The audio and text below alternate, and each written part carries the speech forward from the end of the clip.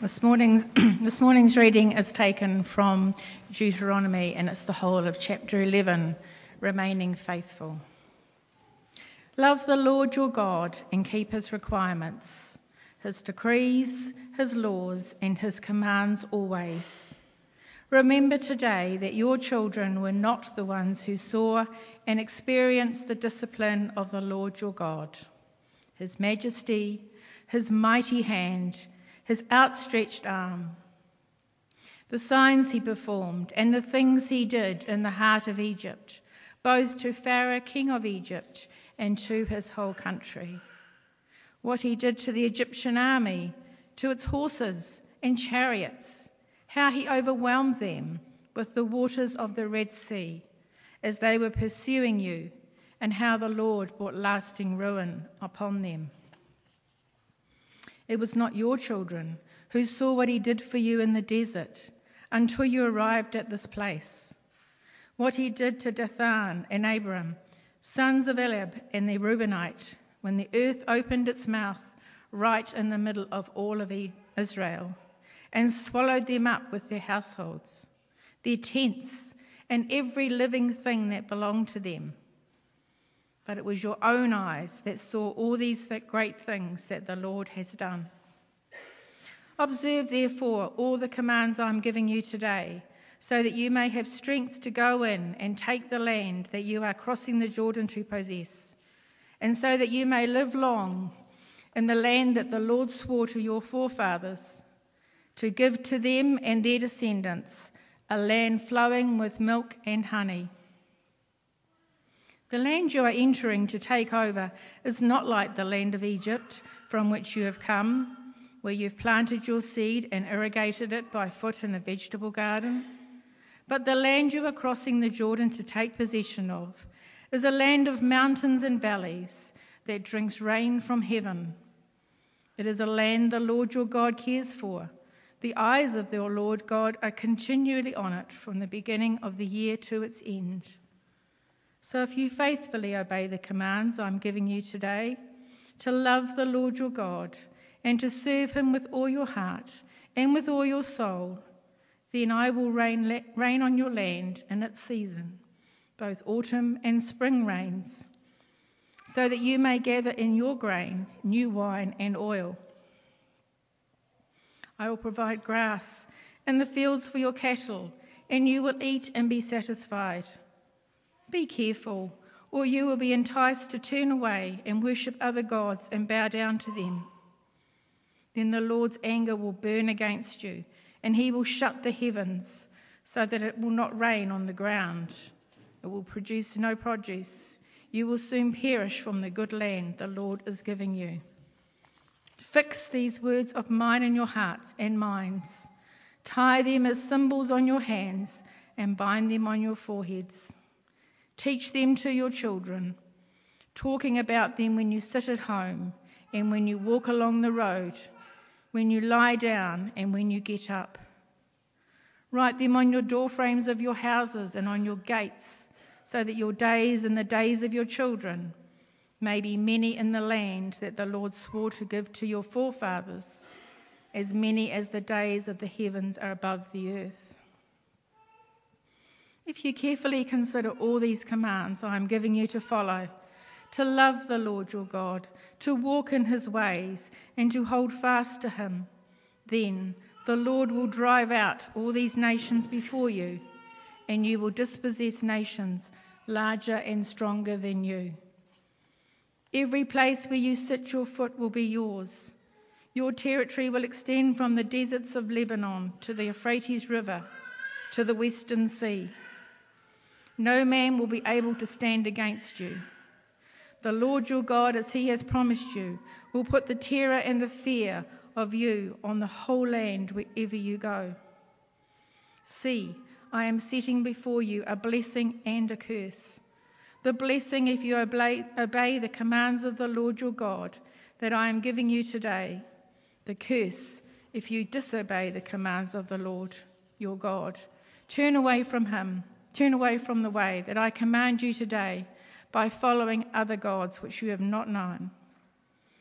When the Lord your God has brought you into the land you are entering to possess, you are to proclaim on Mount Gerizim the blessing and on Mount Ebal the curses. As you know, these mountains are across the Jordan, west of the road towards the setting sun, near the great trees of Moreh, in the territory of those Canaanites living in Arabah, the vicinity of Gilgal. You are about to cross the Jordan to enter and take possession of the land the Lord your God is giving you. When you have taken it over and are living there, be sure that you obey all the decrees and laws that I am setting before you today. This is the word of the Lord.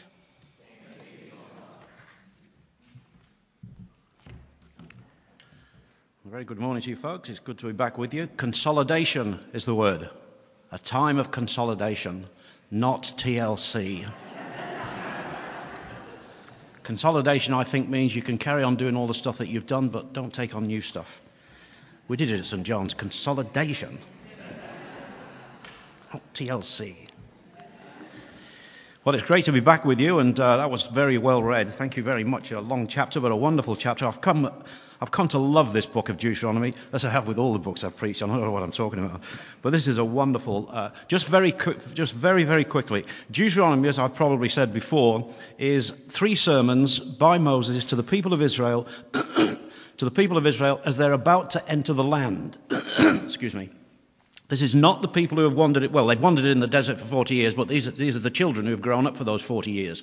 And so Moses is giving them a sermon about what to do, how to behave in the land, what they are to do, and what they are to remember. So you just remember that context.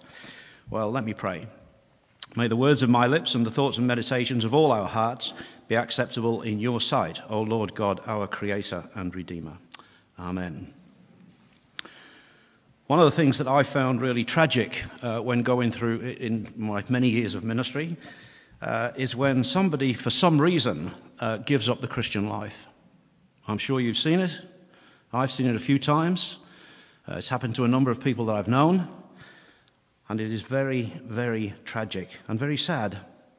It could be that some of them grew up in a Christian home. They went to church, went to Sunday school, but at some stage, maybe in their teenage years, they turned their back on Christianity. Others who may not have come from a Christian home, they seem to come to faith, they seem to make a commitment, they get all excited about their faith, all excited about going to church and reading the scriptures, they go to all the Bible studies, they're absolutely on fire.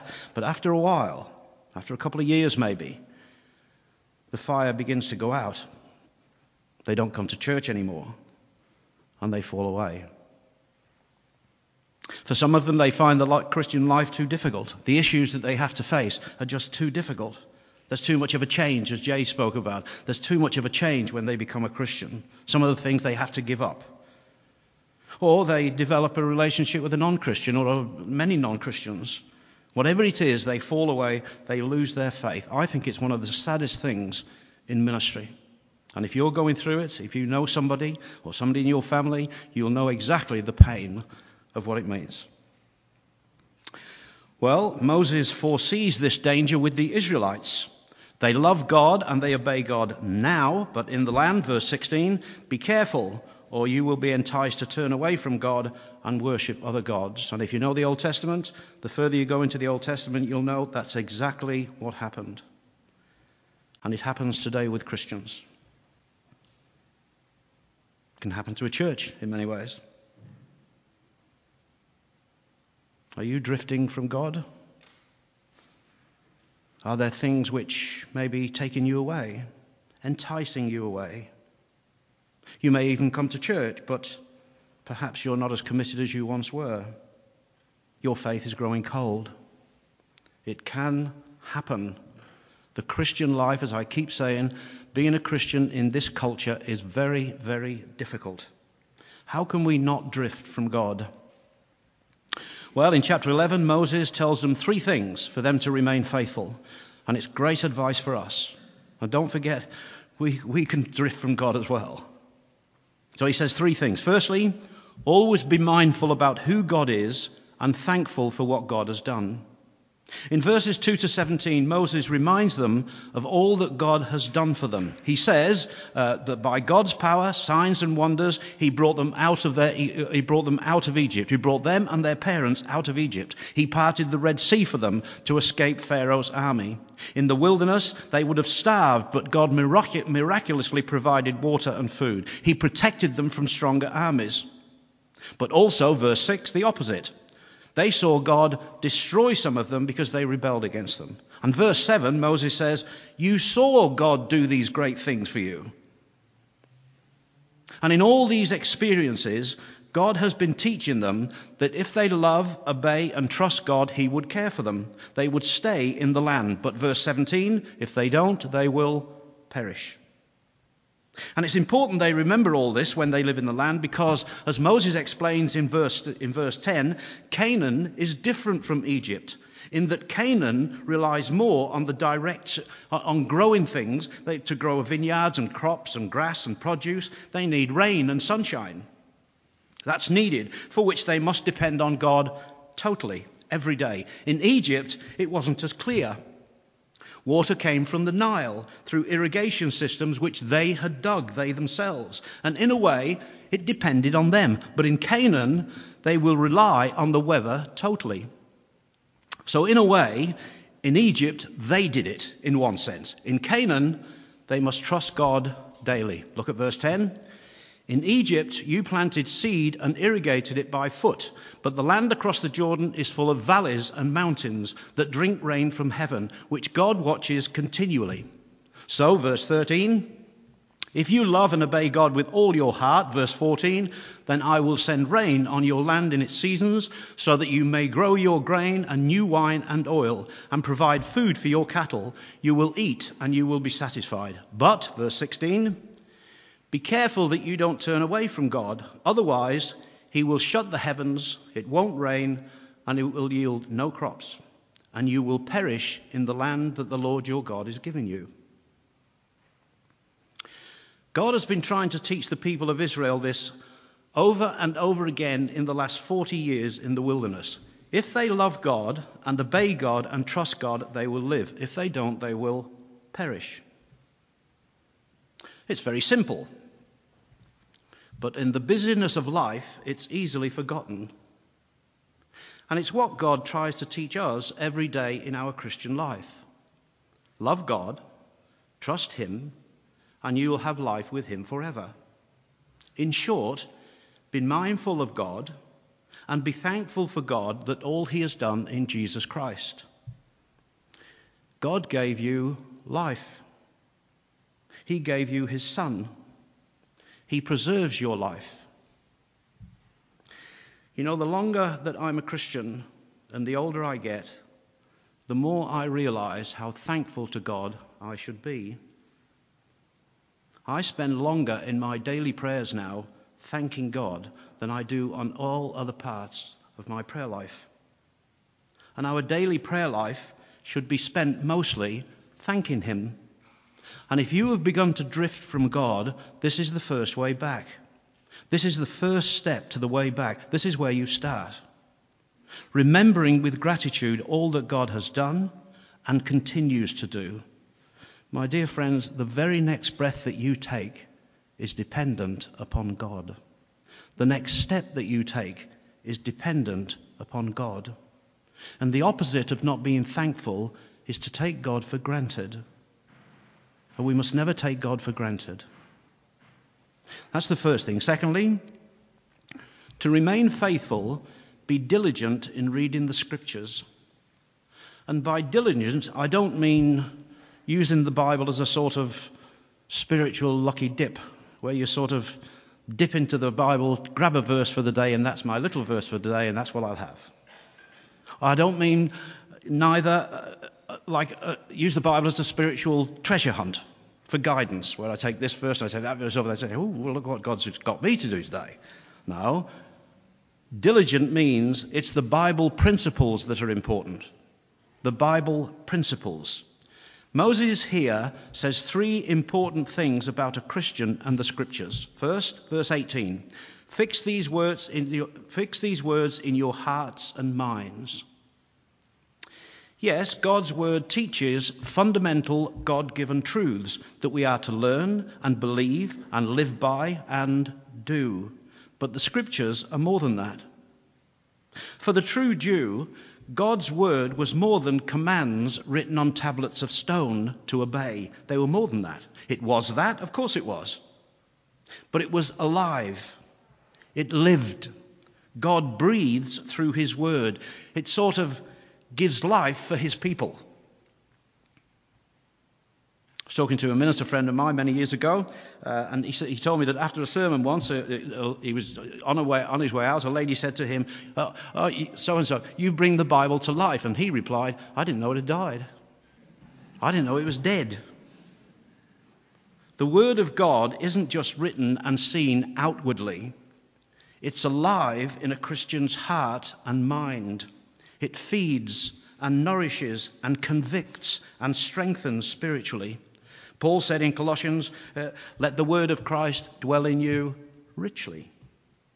That's it. That is exactly it. God's word is God speaking to God's people, and it is alive. It speaks to the church. Hear what the Spirit is saying to the church. As a Christian reads and studies and meditates on and hears God's word read and preached, it feeds them just as water feeds a plant. Well, is God's word like that with you? Is it dwelling in you richly? Is it alive in you? Does it feed you?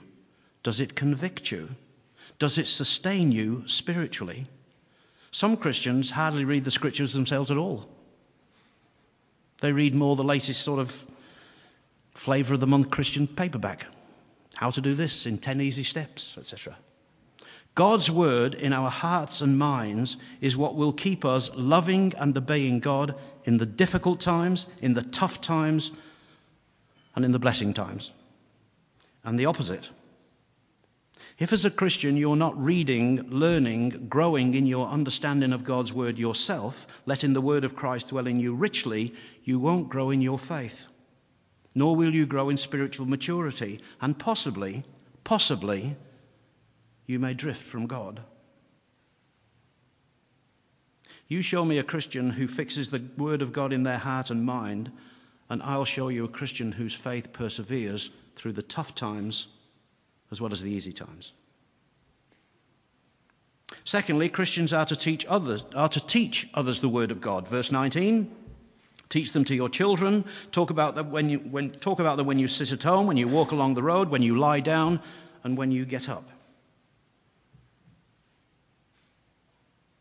If you're a Christian parent, please don't do what I should have been better at as a young Christian dad. Read and teach your children God's word in the home. Even further, let it be part of your Christian family life. Its principles should guide us in how we live and work and socialize. It should lead us and guide us in how we make decisions and how we are as a family to face decisions and difficulties in a society which doesn't believe as we do. The scriptures are to guide us in that. After Sunday services, discuss the service at home.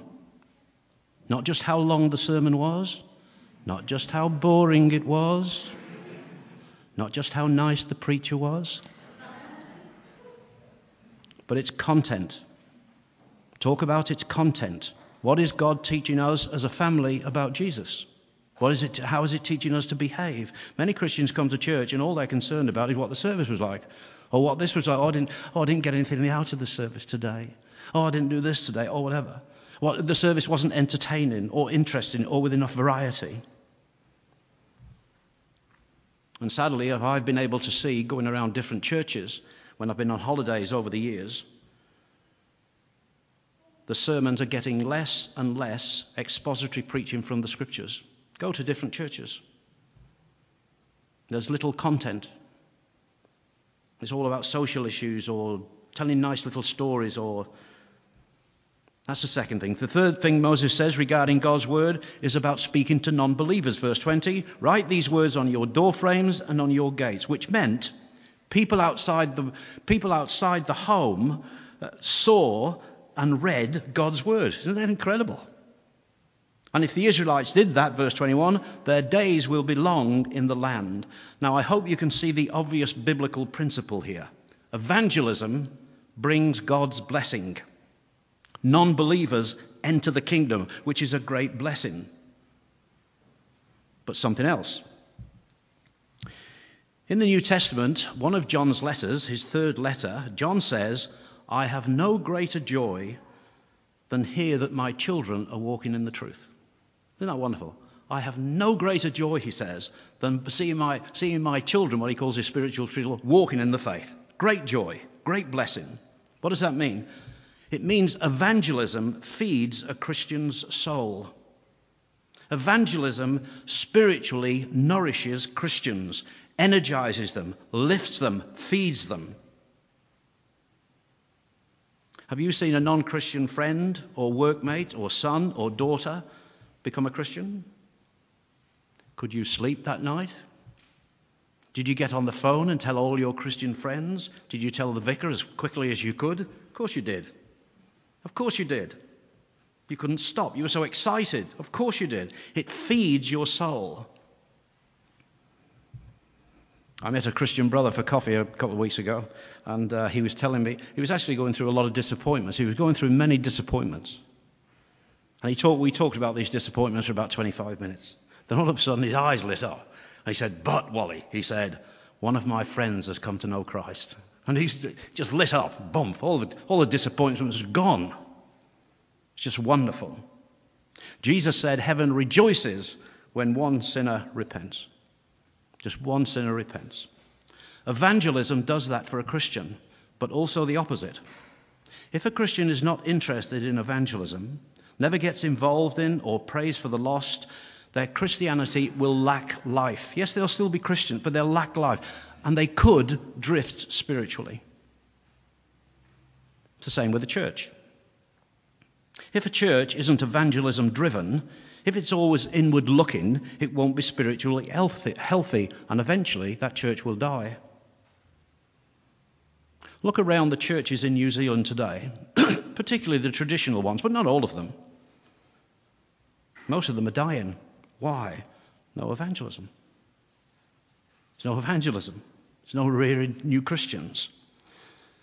Is evangelism at the heart of all we do at St. Stephen's? Is that at the heart of everything that we do? So those things. Lastly, very quickly, to not fall away from your love of Christ requires commitment. Ongoing, renewed, purposeful commitment. Verse 26 is what Moses has been leading up to. He says, see, I am setting before you today a blessing and a curse. The blessing, if you obey these commandments of the Lord your God. The curse, if you disobey and turn away from God. God's terms are very simple. Love God, obey him, and you'll receive God's blessing, eternal life. Reject God, and it doesn't bear thinking about. An eternity without God. And Israel must choose, and they must decide now, today. But it's also to be an ongoing commitment. Because when they settle in the land, the temptation to walk away from God won't be once or twice in their lifetime. It will be continuous. It will be almost every day. The culture around them will entice them, tempt them, not to forget God almost daily. And Moses, or God, let's say, does a very practical thing. He says that there are two mountains in the land which will remind them of their commitment. The first, Mount Gerizim, was to remind them of their blessings. The other, Mount Ebal, of the curse. In the land, when they settled in the land, they would see these mountains most days. And they would be lifelong symbols of what they committed themselves to on this very day. To love and obey God and not to walk away from him. They would be visual reminders every day. Because you see, with all the stuff in this new land and all the busyness of life, it won't be easy to remain faithful to God and keep loving God. But if they renewed their commitment every day, it would remind them. And it's exactly the same with Christians today. Following Jesus Christ requires a decision. It requires a definite choice. You don't inherit Christianity. Just because you live in a Christian, in what we call a Christian country, we don't inherit Christianity. Even if you've grown up in a Christian home, even if you've been baptized, even if you've been confirmed, all of that stuff, you still have a decision to make in life, to follow Jesus Christ or not. There's the decision. And yes, that decision is made when you first become a Christian. But like the Israelites, it's ongoing, day after day, year after year, and it takes perseverance. Because we too, for many reasons, are continually tempted to turn away from God. This week, you will be tempted to fall away from God. It's very difficult, it's hard to persevere. As I said at the start of this sermon, I think it is difficult being a Christian in this society, which seems to be going more anti-Christian, and we can slowly drift away from God. We can slowly drift away from God's truth. For example, most of our society, the people that we live with, think that all religions are the same. They think they're all the same. Well, they're Buddhist, they're Muslim, Hindu, but we all worship the same God, they say. Or people say that it doesn't matter what you believe as long as you're sincere, as long as you do your best. You don't have to go to church as long as you're a good person. Love thy neighbour, etc. And we're all God's children. God loves everybody. That philosophy is everywhere in our society. It's ingrained in our society. So Christians, us, trying to be tolerant and trying to be loving, we often compromise our beliefs. We sort of water down God's word.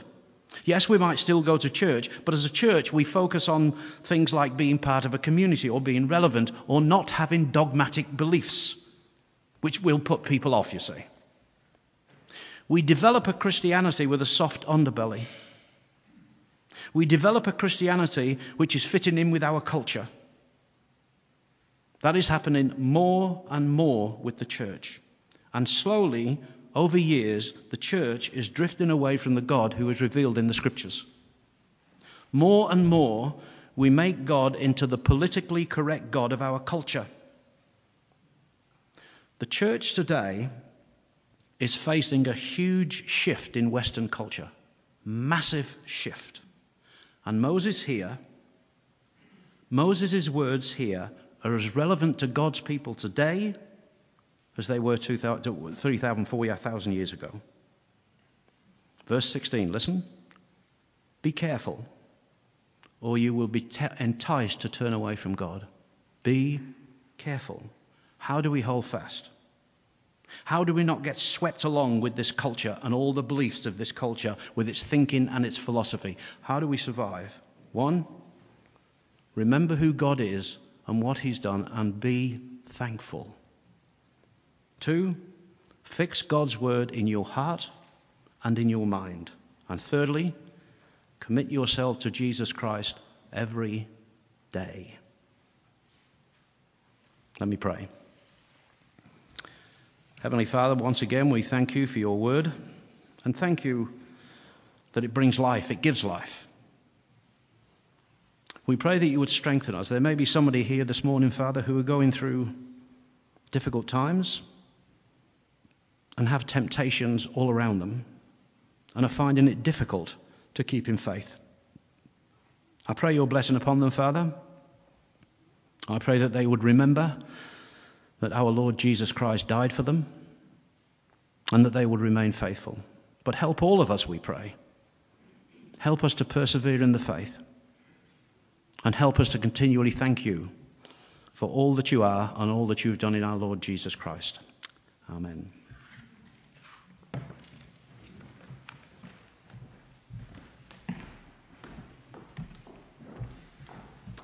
Thank you very much, Dad. Dad's third point there was to follow God every day in our lives. The way we do that is very simple. We trust and obey. And we're going to sing that song right now. So would you please stand?